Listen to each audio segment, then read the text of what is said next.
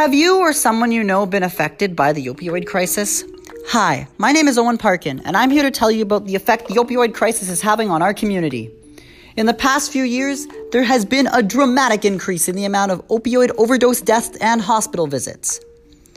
There has already been 33 suspected opioid overdose deaths this year, and one doctor has treated more overdoses in the past 2 years than in the 20 previous combined.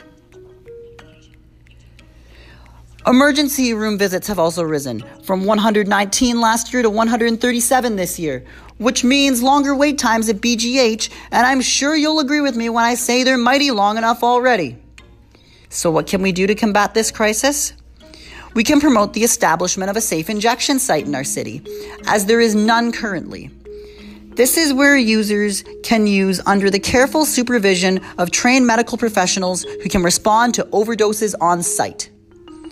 If we all work to combat this crisis, I'm sure we can lower the amount of overdose deaths in our community.